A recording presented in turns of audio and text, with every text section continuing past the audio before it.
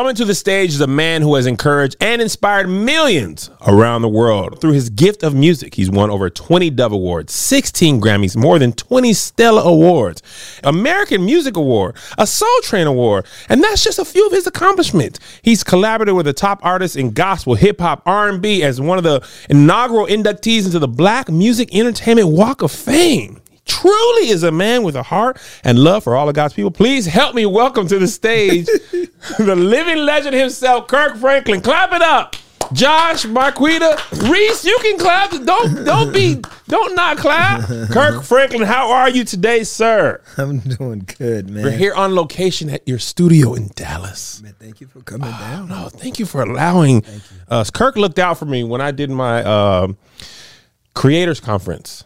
He was the biggest person we had on there, star-wise. He did it for free because he was like, Kev, I love you, man. I'm so glad we're best friends. And I was like, you're welcome, Kirk. No, man, that was fun, too. It was a good time. We'll talk about that, too. All right, Kirk, we're going to start back in the beginning. What was it like to be a young Kirk growing up in Texas in the 70s? It was hell. It was utter hell, even though... there was always music kind of like in the air, but I grew up with a lot of issues coming up as a kid, being adopted, being abandoned. Church was not cool in the 70s. So there were so many variables that really created more trauma than they did a really healthy, mentally, emotionally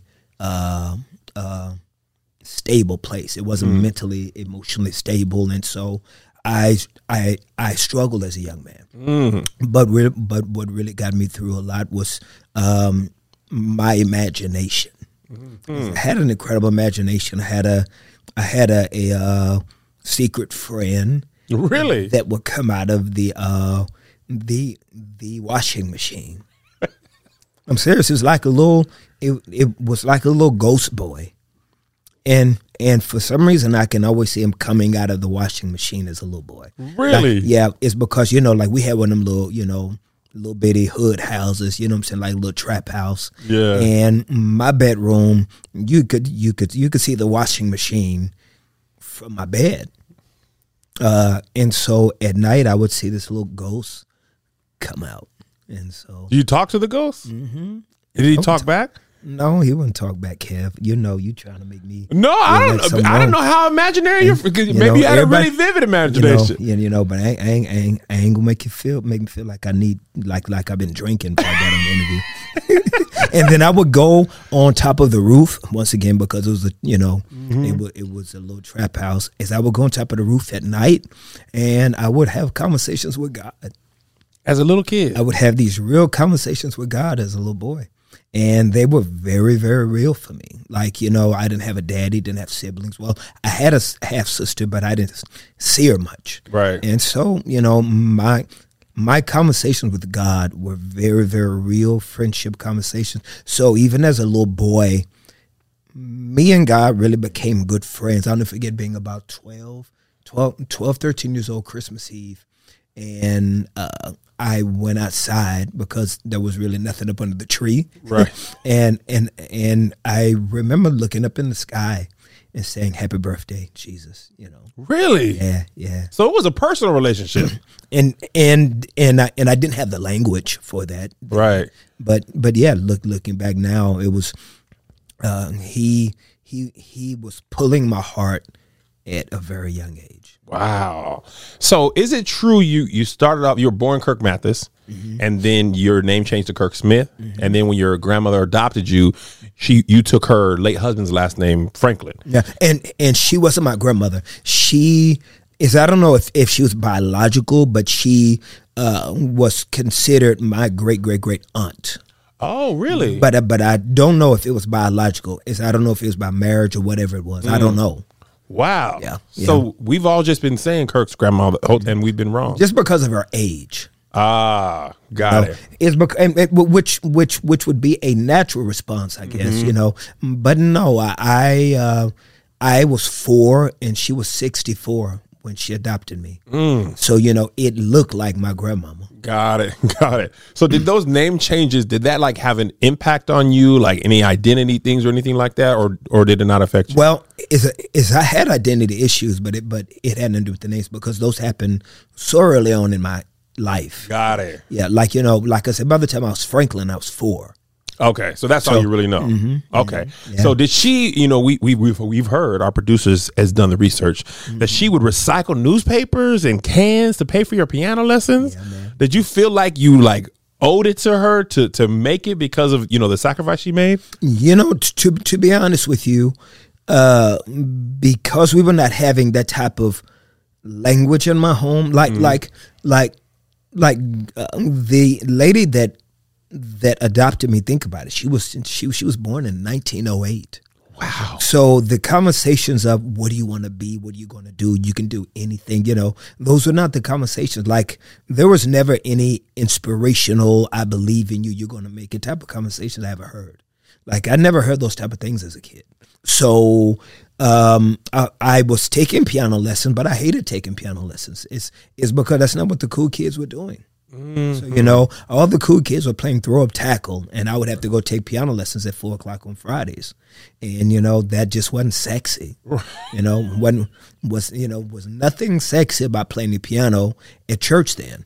Right. You know, it only made sense is I remember my first time going to a kids summer camp, and I still had to be under 10. And I'll never forget, there was a piano there. Now, I couldn't play basketball like the other kids. I couldn't do all the, but you know, like this was like a hood summer camp, right? And I couldn't do any of that stuff because, as you can see, ladies and gentlemen, I've probably been this size since I said hello to this earth, you know? So, you know, I just never was really good in sports like that. Right. You know, I was good in track because I was always running for my life. Right. But as I'll never forget that this summer camp program was in a building that had a piano in the corner. And I'll never forget a day, and it really played out for me like a movie. All the kids were playing, all the cute girls were looking at the boys playing sports, you know. I mean, all the time I was always invisible in every room I was in because nobody paid attention to me until I touched the piano. And I touched the piano, and I remember playing either a Michael Jackson song or the theme song from Fame. I Want to Live Forever. and I just remember in less than 30 seconds, every kid was in that room around that piano dancing. Wow. And that's when I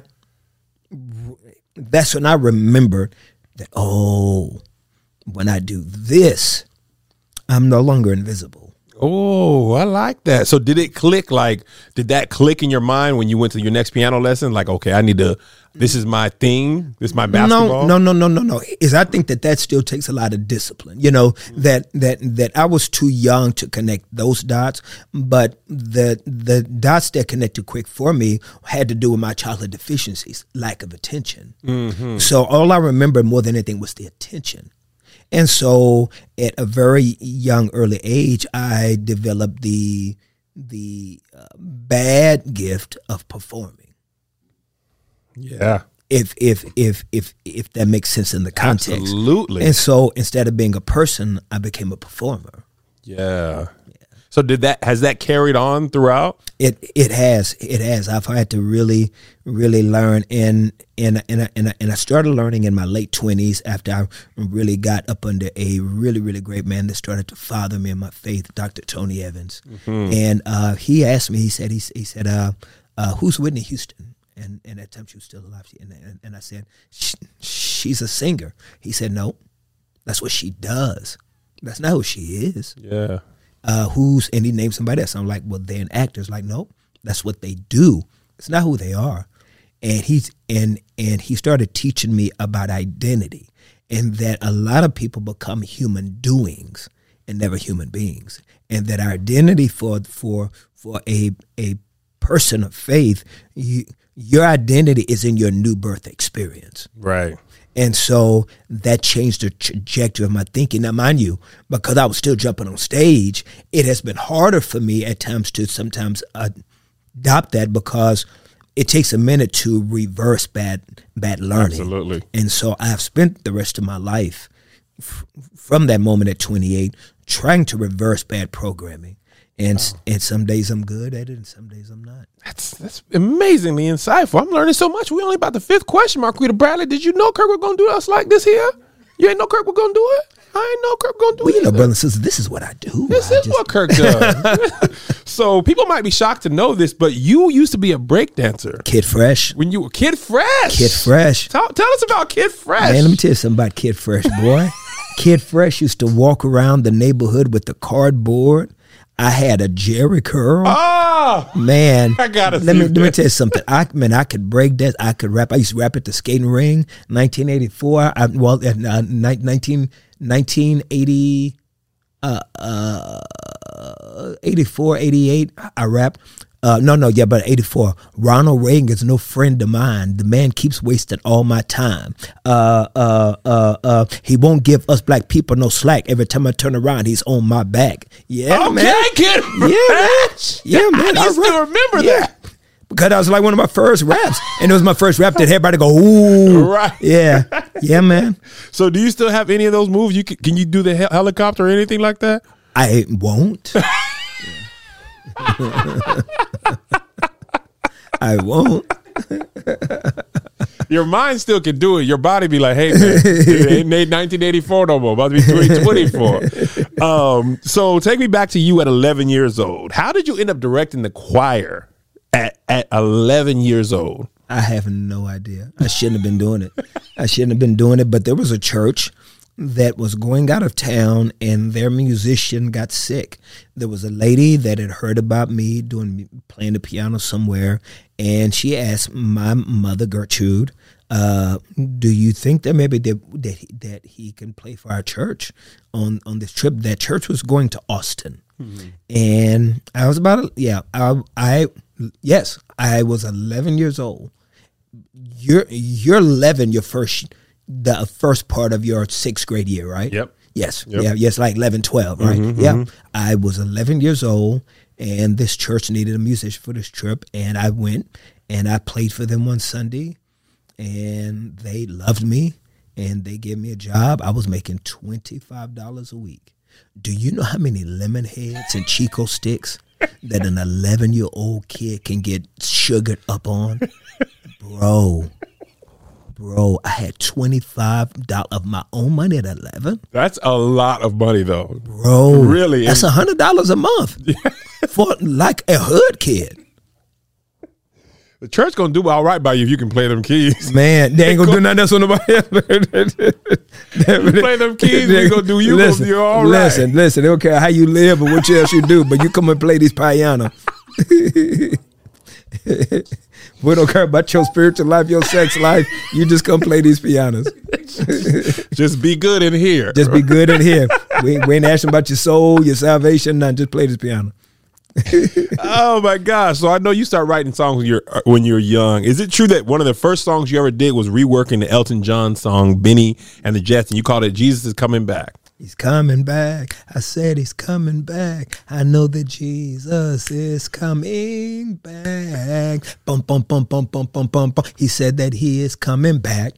Dun dun dun dun dun dun dun dun. Yes, sir. Yes, sir. Got a lot of kisses from the girls on that one. That was one of my hits. Got a lot of sugar. Nice young Hispanic young lady to taught me how to tongue kiss in the back of the gym on that one. Yes, sir. Off the gospel music? If you're listening, thank you. Changed my life. That first kiss changed my life. I've been in a storm ever since.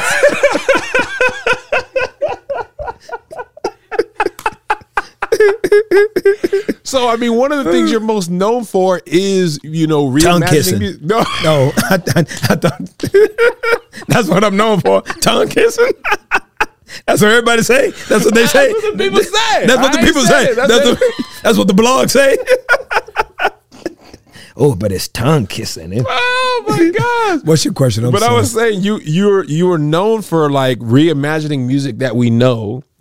Is that like an innate thing in you? I think it is that it's something that I was doing all the time. It's because I was really influenced by like popular music. Like I didn't know much about gospel music. Coming up in the 70s, the only thing I knew was maybe like the Commodores, Jesus is Lord. Yeah. But I was influenced by popular music. I was influenced by what I was listening to on the radio. And I was playing songs at church, but I was playing the songs I had to learn for church. Right. For choir rehearsal. But it wasn't until I trusted Christ with my heart that at the age of 15, a friend of mine got shot and killed. And that just changed the trajectory of my entire life.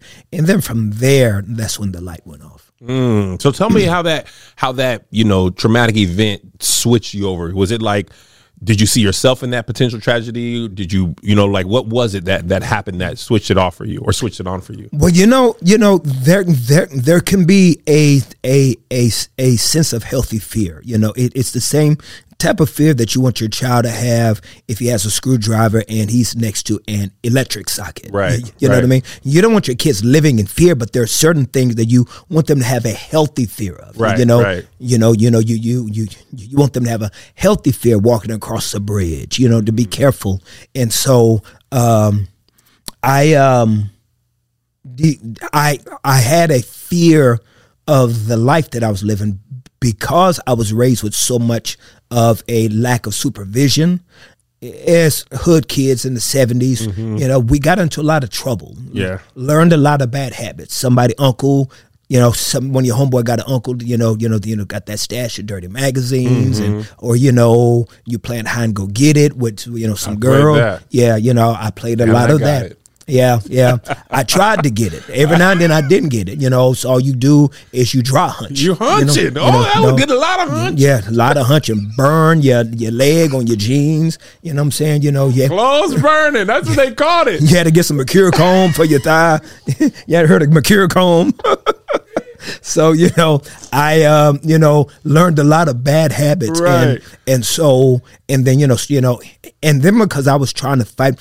Once again, your generation, as 20-year-olds, you're walking around with the WWJD bracelets on. There was this pivot where Christianity at a moment had a cool moment. Yeah. So you could do some cool things, It was the advent of Christian hip hop and the WWJD bracelets and different things. But in the 70s, there was nothing that could identify you being part of the culture as a Christian. So you had to live a life of rebellion a lot. So, I was trying to smoke with the fellas, drink with the fellas. So when my friend got shot and killed, I knew innately that the life that I was living was very hypocritical. It was not the life I was hearing about in the music at church. Yeah. It was not the life that I could hear Gertrude singing about around the house. So when my friend got killed, that pulled my heart. And I'll never forget, it was the summer of 1985, and I got on my knees in Gertrude's den. That was back in the day when people had dens. Yeah, with the big Bible. Yeah, with the big Bible and the TV on top of the TV. Yeah, right. And I just remember getting on my knees, and I remember being very close to saying something like, "Lord, I don't know much about you, but I know that how I'm living is not right, and I want to know you as my Savior, and I want to live different, and I want to accept you in my heart as my Savior." And the reason why I remember that is because I remember that. Right. Like even at 52, I can tell you what I said then as a 15-year-old. I remember the summer. I remember the year. It's because I remember it changing my life. Yeah. And I just remember like the next day or so hooking up with the homies, and they was passing the blunt. And as much as I was a people impresser trying to perform and make people like me, when the blunt came my way, I just remember looking, it was the most beautiful, vivid sunset I'd ever seen. And I just remember in so many words saying, "Now I'm good." Wow. And that was big for me because I was a people pleaser. Yeah. And didn't want to be the punk in the circle, right? You know what? I'm going to tell you a story. This is absolutely true. You just reminded me of it. I remember when I was in high school, I was on the basketball team. It had nothing to do with what I was saying, but I was riding the bus home. I just want you to know I was on the basketball team. But skills. CD players had just got up to 30-second no skip. And we was like, I mean, technology will never get further than this. You know what I could do in 30 seconds? And I remember my boy was like, what you listen to, man? You listen to Outkast, Pharaoh Monarch, what is it? And I was like, Kirk. And he was like, what? Kirk, for you listen to, hey, yo, you listen to Kirk. And I was like, nah, bro, Kirk cool. And then the person in the back was like, nah, Kirk kind of slapped, bro. And it was like, nah, man, Kirk cool. And then the dude who tried to start the whole thing was like, oh, yeah, man, Kirk's cool. So it was like, Kirk was the one thing that everybody was like, that's Kirk. You know, that is amazing. This ain't, you know, Andre Crouch, they would still laugh. I love Andre, no disrespect. Richard Smallwood, same thing. That is amazing. But Kirk was like, you've always been that bridge to where like, nah, man, this is Kirk. Everybody knows Kirk. And the crazy thing, this next question brings me to 1992. When we were young, we all thought Kirk is 30, 40 years old. You were 22? I was a youngin'. 22? Like, what is that like? You know, you got Joy, your first song comes out in 1992. You're No. Joy comes out in 91. I was 21 years old. 21? When Joy comes out. Song before that, it was a song called Every Day with Jesus with the DFWS choir. I was 20. Yeah, I was just young, man, and God was he was like loaning me joints. God was loaning me joints, man, and you know, it was the way, like, songwriting for me is such a sensitive space because I'm very clear that I'm just in the room. Mm-hmm. I'm just in the room. Yeah, I'm in the room to get a chance to just inhale what God's cooking, right? You know, and to just observe what's happening. And so these songs that God has loaned me throughout my entire life has been a very humbling thing, but it's been a dichotomy. Okay. It's because I think that, you know, Kevin, hear me on this, and I'm gonna try to give you a context that maybe you have not maybe heard from those in a faith-based space. I want to take a break from the show and talk to you about BetterHelp. This podcast is sponsored by BetterHelp Online Therapy. Listen, relationships take work, especially the most important one, the one with yourself. Look, a lot of us will drop anything and everything to go help someone we care about. We'll go out of our way to treat people well, but how often do we just give ourselves the same treatment? Self-care is more than massages and getting a manicure and a pedicure. It's about investing in yourself like therapy, coaching, okay? Not just the softness of your hands and feet, okay? And I'm a BetterHelp alum. Now I'm a continuing student right now. I be going to therapy. I got therapy at 6 o'clock. It's 4. I got to finish this show right now so I could get to the therapy. Yeah, I could. This month, BetterHelp Online Therapy wants to remind you that you matter just as much as anyone and everyone else does. And therapy is a great way to make sure you show up for yourself. All right.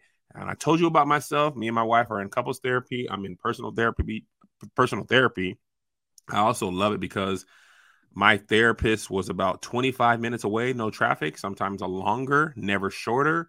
And I'm a busy person. So being able to go into the garage or the bathroom or my office and just therapize, I'd be so happy about it. I love saving time and still getting the full value of what I get. All right, BetterHelp Online Therapy offers video, phone, and even live chat sessions with your therapist, so you don't have to see anyone on camera if you don't want to, or if you're ugly, or if your hair's messed up. It's so much more affordable than in-person therapy, and you can be matched with a therapist in under 48 hours. Give it a try and see why over 2 million people have used BetterHelp Online Therapy. This podcast is sponsored by BetterHelp, and Coming to the Stage listeners, you get 10% off their first month at betterhelp.com/stage. That's BetterHelp.com/stage. And now back to the show. The dichotomy is, Kev, is that people that curate Christian content like music and you become a gospel artist or a Christian artist, you are now taking something that you say God gave you and is a part of your worship, is part of your life, and now it becomes part of capitalism. It becomes part of commerce. Mm-hmm. And then now it's on the charts and your song may be above someone else's, under someone else's, and then you get a nomination and all that. And so all of that has a hidden area that contaminates that moment when you first got it. Yeah, yeah. And so you live in the space of a dichotomy. There's a conundrum that I'm going to be very cocky to say that if Christian artists and gospel artists are not living in that conundrum, something's not right. What do you mean by that? That something about their spirit that we are called to live in. Like when you even look at somebody like Paul. Was it Paul or Peter that said, look at all these epistles that these cats were writing. They were calling us strangers and aliens. You know what I mean? That we are, like refugees in a foreign land. This is not our home. Yeah. You see what I'm saying? So when you see a Negro like flexing a little too much, a little too comfortable, he's gotten comfortable in a land that's not his. Yeah. That we should always live in a tension. That if you're not living in a tension, you're not being used. No. That either you're too comfortable in the church or you're too far out in the world. That we should always be living in a tension of look at Paul, the things I want to do, the things I don't do. Oh, wretch. You know what I'm saying? Like when you look at all of the authors of the canons of scripture, they were always living in tension. Yeah. Yeah. But we live based off what they cooked now 2 millennia later, right? Right. And so what I'm saying is that gospel artists, Christian people that curate content, when that now becomes part of commerce and lifestyle and denominations, like there's this great Christian artist from the 80s and said that we need to start thinking Satan when we get up and win our awards. He said, because only Satan could create a platform where ministries compete. Ooh. That's fire, bro. Wow. That's fire. So we're saying my ministry is better than yours. Or it's been on the charts longer. My ministry been on the charts longer than yours. Right. So do you see that context? Absolutely. With that context, I will ask again, now does that make sense about this tension that you should be living in? Like you should never be comfortable in that. You should always be warring. It's because when you get too much praise, if it's too easy for you, then you've lost some of your attention. Like you should war with receiving too much glory. Yeah, absolutely. I hate receiving glory, so I'm good on the tension. I be like, don't tell me nothing. This is, I remember one time I did something. This guy was like, I thank God. And he was like, but you did the work. And I was like, so? Wow. That's my point. That's my point. You know what I mean? Like, this is how I see the world, though. Yeah. Like, that's my worldview. Yeah. My worldview is very monotheistic about everything that I am the manager of everything, but the owner of nothing. Yeah. I love that you said that in the room. Like your process, we had talked about this before, but I like how you talk about songwriting. Like you are just, it's the vessel. God gives it to me. I give it back. I'm a piece of the puzzle. A lot of times we, gospel or otherwise, I am the originator and this pours out of me. You know what I mean? It seems to be, you see the world like you are a piece of the puzzle. One plants, one waters, God gets the increase. The bee does this, the rain does this, the soil. Yes. You're just a part of that process of giving God the glory. And that should not be unique to me. That should be bibliocentric to every person that subscribes to what we believe in. It's because it's bibliocentric to be able to have that type of construct. Yeah. That is where we execute from. That we execute from everything being a very vertical context of that we are only here to execute what the Father loans us to do. Are y'all listening? Because I got a lot more questions. We ain't going to be able to get through all this. We're going to have 3:30 service. But y'all, I want y'all to hear him. Especially if you're a creator. And I think that maybe, and sometimes when you get old, you can say a little more stuff, because, it is somebody getting older now. It's like, I'm going to say this here. And maybe that is the reason why we have lost our sauce.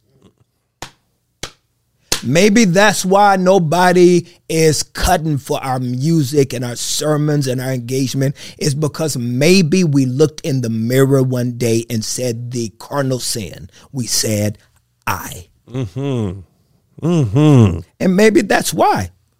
Why would I loan you my car when all you're going to go do is put your rims on it? That's my car. Right. You done changed the paint color. You ain't asked me nothing. Right.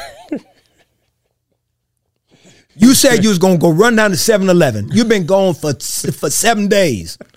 and you come back, you're going to change the paint color. Right. It's not your car. Yeah. It's not for you to do whatever you want to do. And we get mad because the people don't respond to that. See, in the kingdom, we lead by gift. Mm-hmm. Everybody's so gifted that we are so we're so enamored by gift. But then when it comes to lifestyle, we look past if a Negro is smashing, if a Negro not living right, if they showing up like this, whatever we want to do, it's because we're so enamored by the gift. Mm-hmm.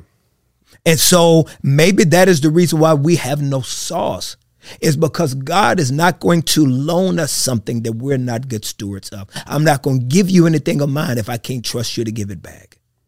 That is good. One thing, this ain't even on my deck. I just always wanted to ask you this.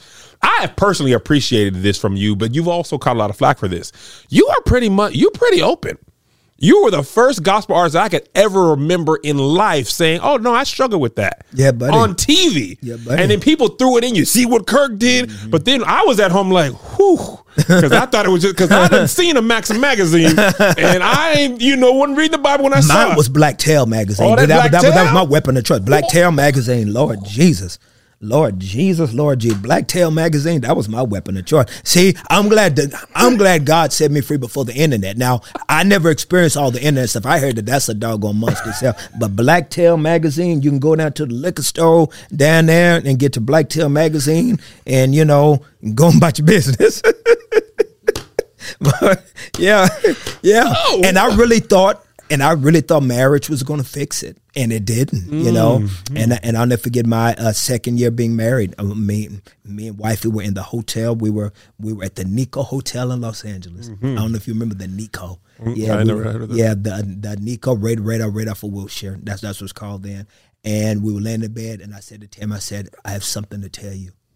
I said, I've got something that I'm struggling with that you don't know about that I need to let you, and it's killing me to not let you know. Mm-hmm. And I told my wife, I said, I struggle with pornography. I was 27 years old, and I said, I struggle with pornography.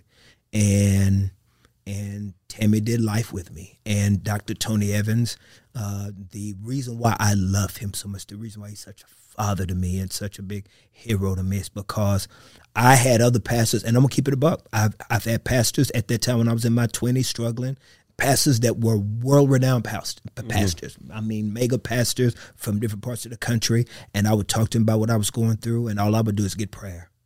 I didn't need prayer. Right. I needed principles. Give me some tangible tools. Give me some tools of how to be. And Pastor Evans walked me through the process. And, by God's grace, only by grace, one day at a time. It's been 21 years. Wow.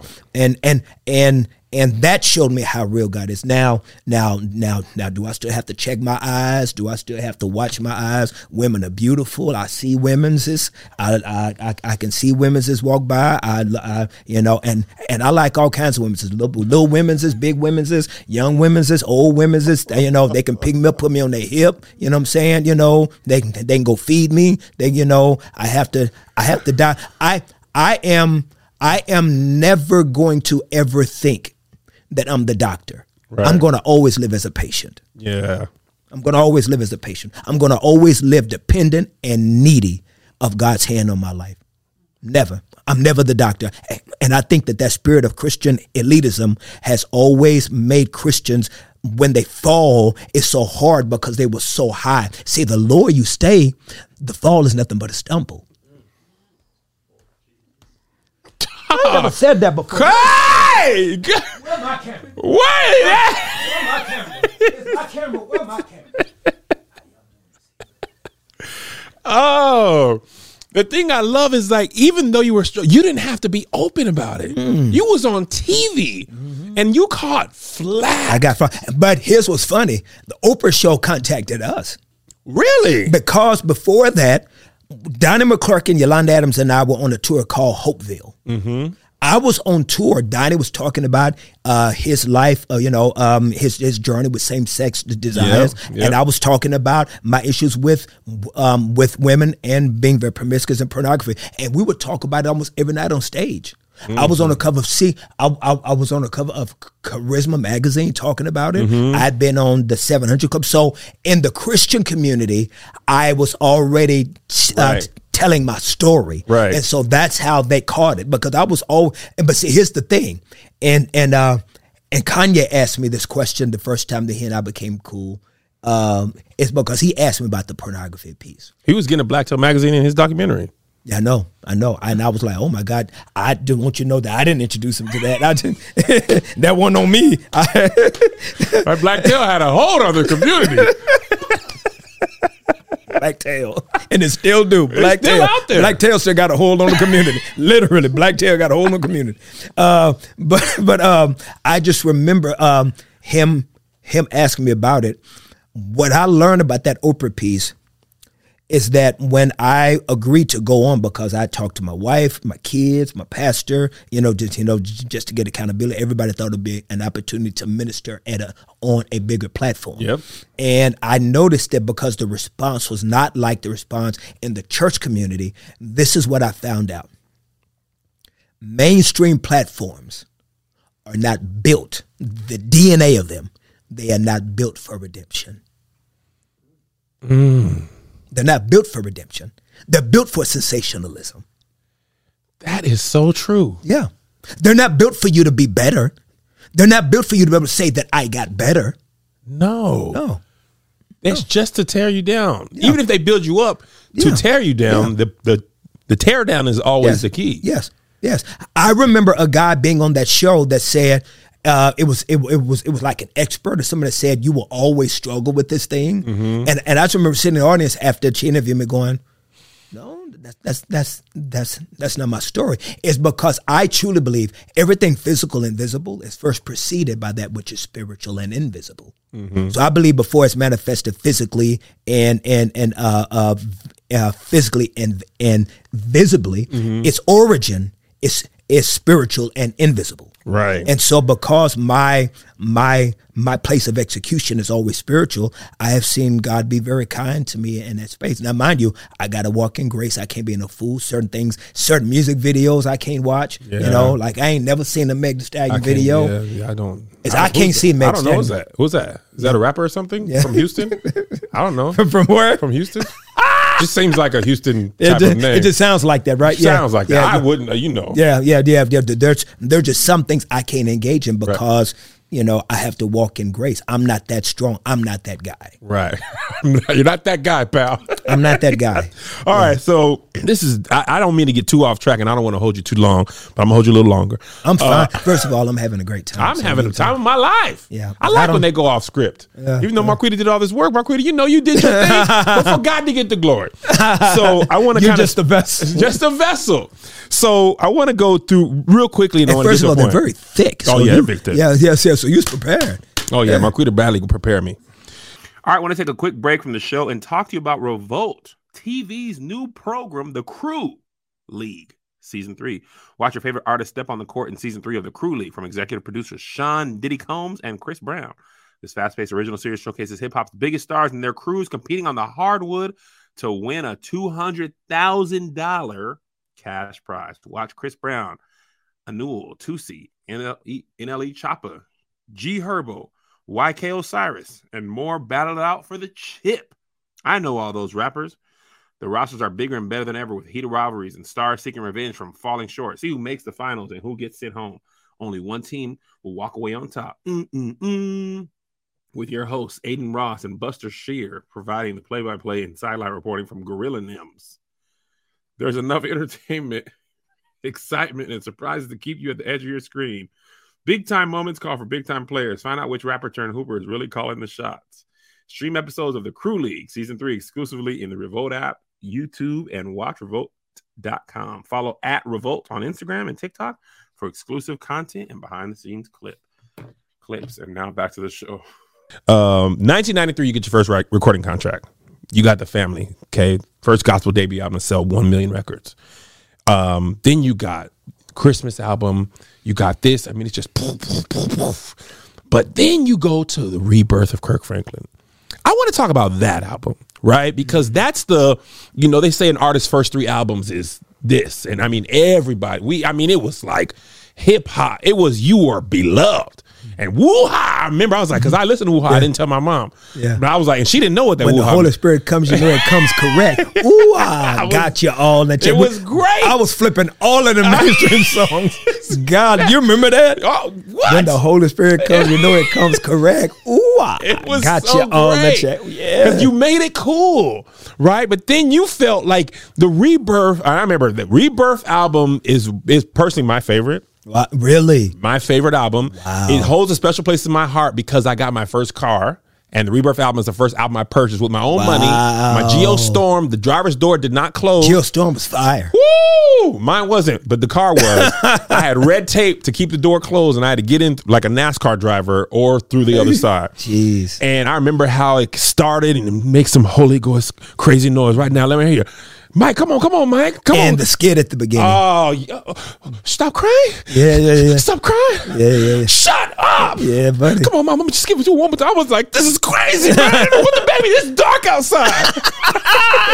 Like, it was so visible. Like, we were listening, but I could see it. Wow. You know, many of you don't know, Sarah Jakes Roberts is the person who answers the phone on the 911 song. Yes. I recognized it. I was like, that's Sarah Jakes. Yeah. And I asked her, she was like, that is me. But anyway, I want to talk about that album because you came here and you didn't really drop, but you yourself, you felt like it was definitely a transition. It was a transition for me in many ways. I was very lost after Stomp.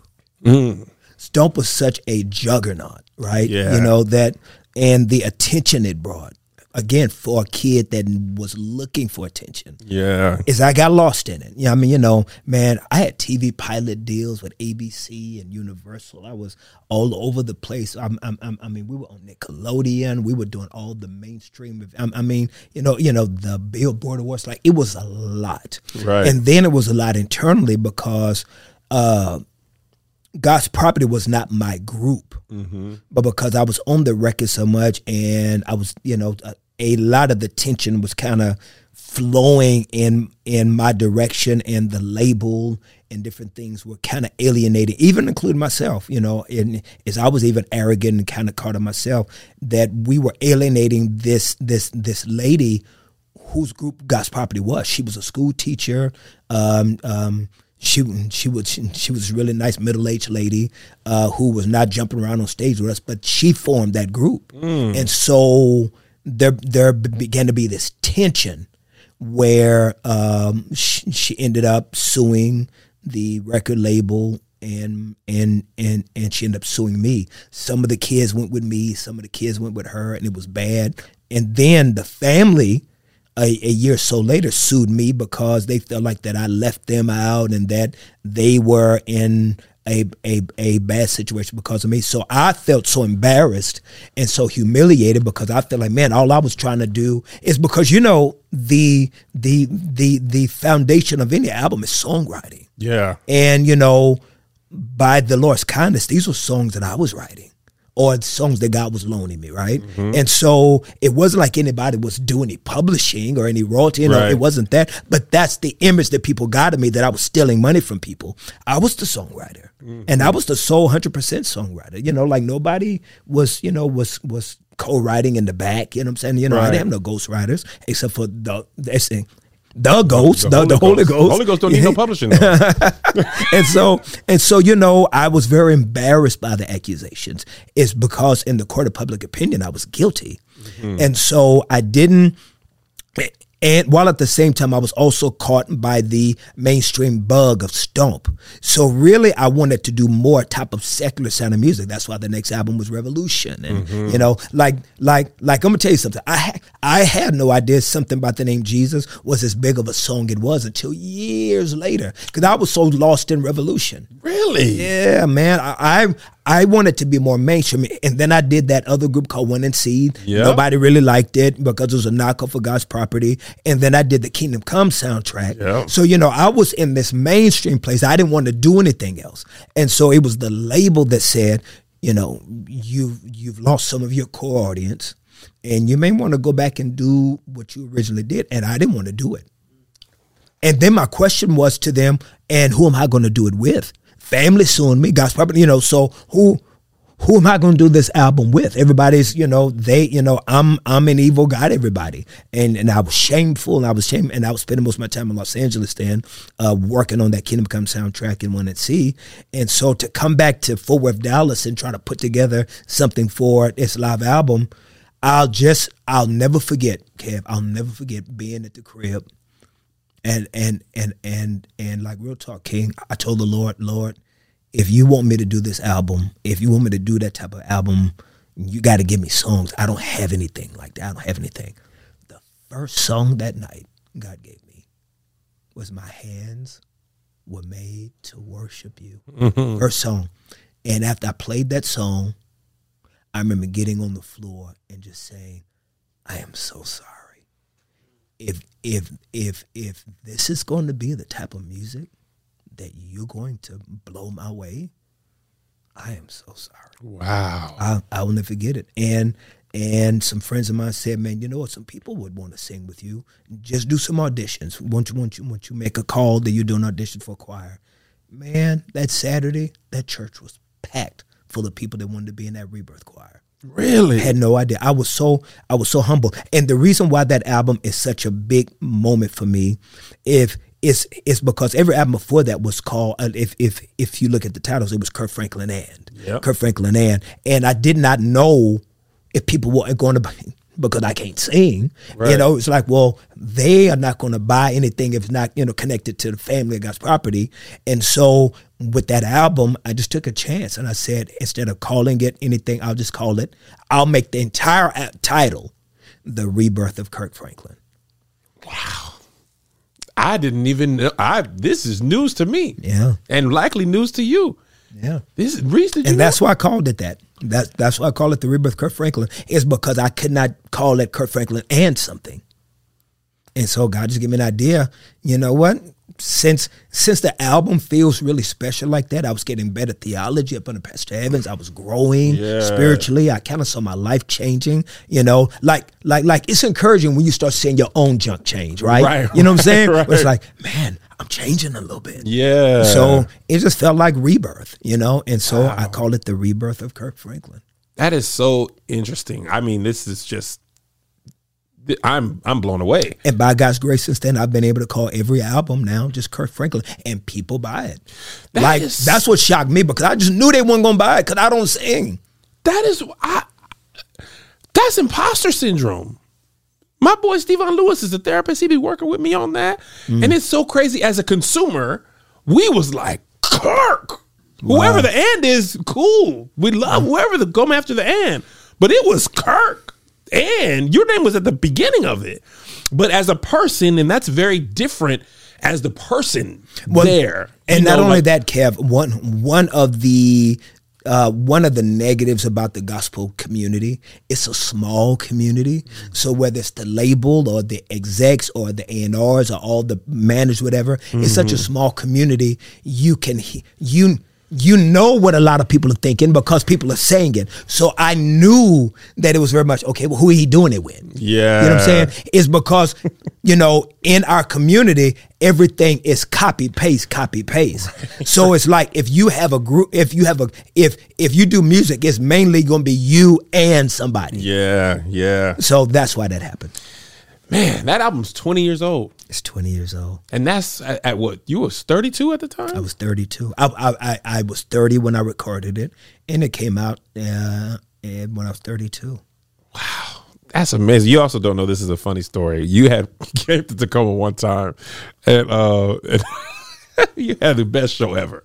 We opened for you, and I put it on my bio for a long time. Wow. Open for Kirk Franklin. And that's when I realized the people who come don't know who's open for them because they might not even be at the venue yet. So I could put I open for any gospel artist. There's no way to confirm or deny. But we was in the dressing room that we didn't know was for you. And some guy came in. I don't even think he was with you. He was at the church. And they was like, all right, man, Kirk's coming. Y'all scoot over. And I thought he meant literally scoot over. I was like, oh, sure. There's a huge room. They were like, no, okay, maybe I didn't. leave this place and go away from this room. Kirk is coming. We were like, oh, okay. We weren't even tripping. Then you came in. You didn't even go in the room. You came by. You're like, what's up, y'all? You went right from like the car to the stage. Really? I was like, why'd you kick us out? I'm sorry. No, you didn't do it. And it wasn't even your people. It was you know how church people be. We done brought Kirk. He got to have this room here. He on his way. The people done come. We got him some tea and some crackers in that room. That's Kirk's tea and Kirk's crackers. Why y'all ain't Kirk's crackers? Yeah, I get it. I don't think you even know what the church does before you get there because they took so much ownership. Oh, but anyway, it was a great show. That's beautiful, man. And I went to the 20 Years in One Night performance, and that's what I wanted to ask you. Like, and I know I know you're the way you see the world, but like to me, you're the greatest gospel artist of all time. To me, Kevin, and I love all the gospel artists. No, I get it, Kirk, but I'm gonna tell you why. Your music that God loans you, it's always relevant and timeless at the same time, right? So like Now Behold the Lamb, people hearing that for the first time or seeing their first praise dance, they'd be like, I'm finna cry now. I don't even know why. Even if they don't have the same thing that I have with it, they still feel like that. But what does it feel like for you to be able to perform songs from the 80s, 90s, up to something you released 3 years ago, and then your people want to come see you love all of it? Because everybody doesn't have that. Some people only have the old stuff or the new stuff. You got 20, 25 years of, almost 30 years of stuff that people love. It's overwhelming. It is. It's an overwhelming feeling. It's sometimes it gives me anxiety. Really? Yes. I sometimes have panic attacks about it. Really? No, my God. Like literally panic attacks. Oh, really? You do? Yeah. Oh, yes. What do you think it is? I just have panics about being live and just from,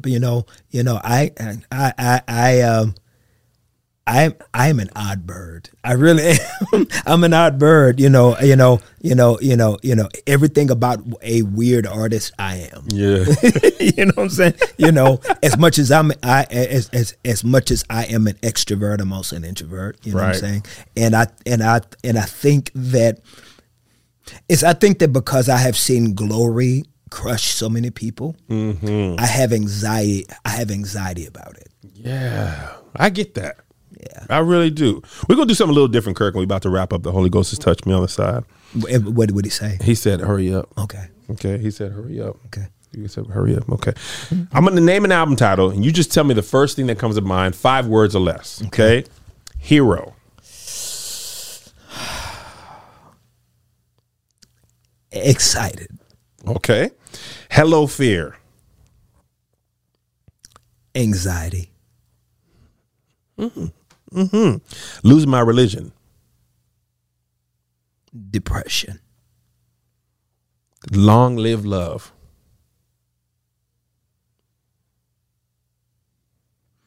Fear and hope. That is so interesting. I almost feel bad that God chose you because we over here jamming and you like. Yeah, I'm over here having a bipolar fit. You going through hell and we like whoop whoop. Yeah, but you are a content creator. Yeah, you know.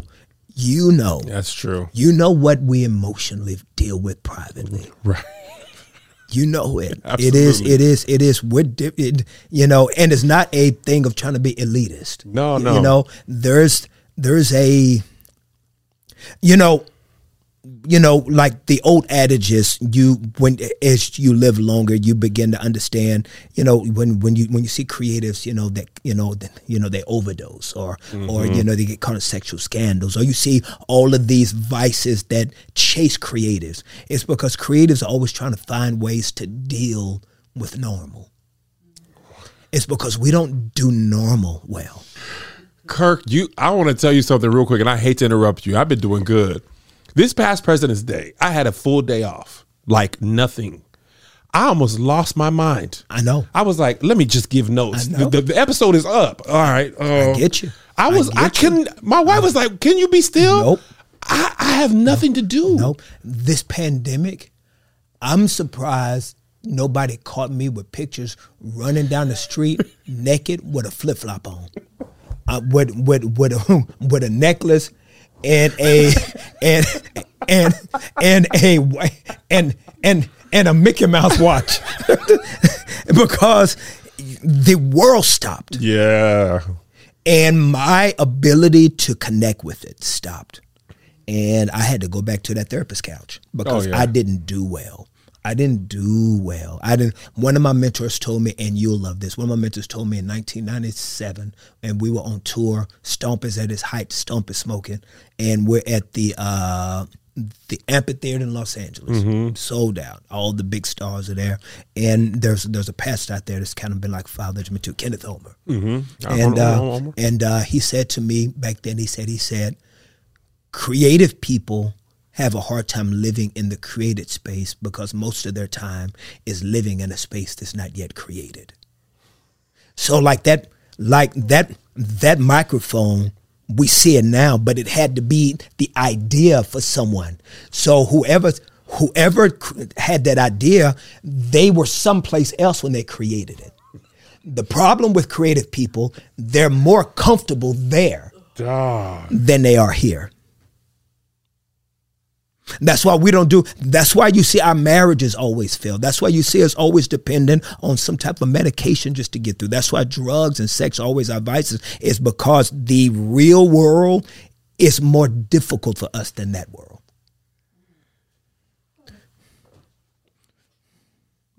Kirk, what? I'm supposed to ask you about albums and stuff. What's your thing, Sunday best? That's what I'm supposed to be talking about. Oh my God! But you can't pivot, so we can stay where we want to stay. Man, that is so. I have had that feeling, and I couldn't put. I remember this last tour. I told Josh and a couple friends there were some times towards the end of the tour when I had tweaked the joke as far as it could go, and I was like having an out of body experience. I was like watching myself perform, thinking about what I would do on my next hour because the current hour was like, this is it. This is as good as this is going to get. And I got 2 months left. And not like in a bragging way. No, I got you. I have just done everything. I've been on tour for 7 of the 8 months. I got 50 shows left of 160. I want to do something new. But I never realized that was the thing. Like I'm always, right now we think about this. I'm like, this is going great. I got to give notes on this script as soon as I get back to the hotel. Look at Andy Kaufman. Look at Robin Williams. Look at John Belushi. Look at all of these funny people that privately. Look at Richard Pryor and just these funny people. Most of the time live in these darkest places. Yeah. Man, what's your favorite cereal? We gonna close multi-grain Cheerios.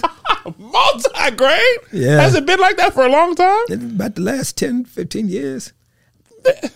It's out on saying. Ain't nobody gonna be coming to pay no money to see me running around with a stomach. True. With my butt crack showing in the back to my ladies and gentlemen. Hold on, y'all give me a minute to breathe. This is describing me. My butt crack is out right now. That's why but you can stand still and do what you do. People pay to come see me run around on stage. That's true. They want to see you Millie rock. So I can't be up there eating no honeycombs.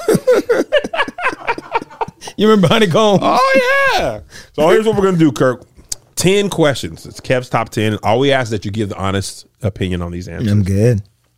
Who is your favorite person? My favorite person? Oh, that is a brilliant question. Brilliant. Marquita Bradley. I think my favorite person, if I can be honest, it's Tony Evans. I'm impressed with people that can but don't. Yeah.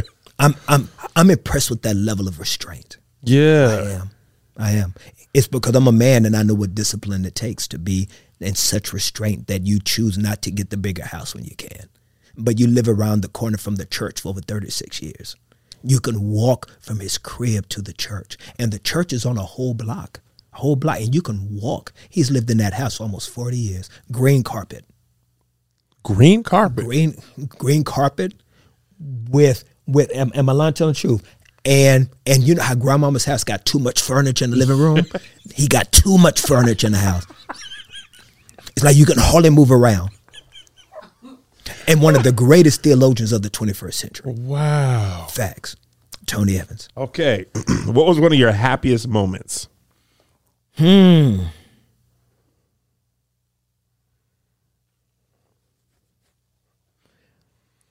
Seeing God not counting my sins against me.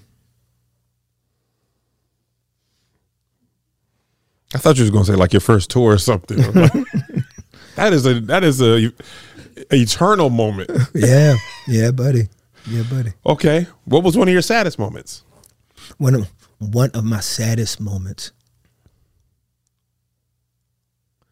When I find myself just fighting to survive life, and I have them often, and they're very sad moments. They're very sad moments when I find myself sometimes in these hopeless moments. When I have these crashes. When I have a hard time believing that it's going to get better. And that's a very transparent, candid truth. You know, I have very high highs and very low lows. Yeah. And when I have those lows, they get really, really, really low. You know, not to a point that I'll ever be in danger. It's never that, because those lows, they do push me to the cross. They push me to my time with God. And so what I try to develop is, you know, the one of my favorite theologians also is Charles Stanley. I don't know if you heard of Charles Stanley. I haven't. Yeah, elder white man out of Atlanta. He's a great theologian, great author, very well known guy, and he makes a statement that whatever pushes us to our knees is good.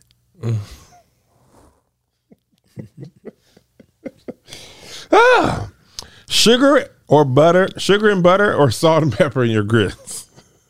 Neither. You don't eat grits? I don't eat grits. That's actually worse.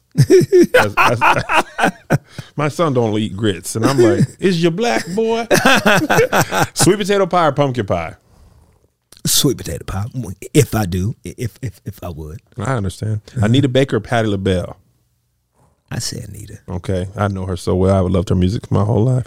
Favorite black saying? Finna. So simple, so perfect. Finna. What excites you? Creativity. What bores you? The lack of creativity. Got it. Last one. What do you want your legacy to be? He really loved Jesus.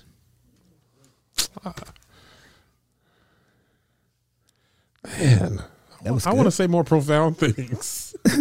So as I let you go, what are you creating next that you're thinking about now? Whatever platforms that God will loan me and trust me with to make him famous. I just want to make God famous in culture, you know. Nice. And I know that some Christians get offended when I use the word famous. I think that they're being too deep.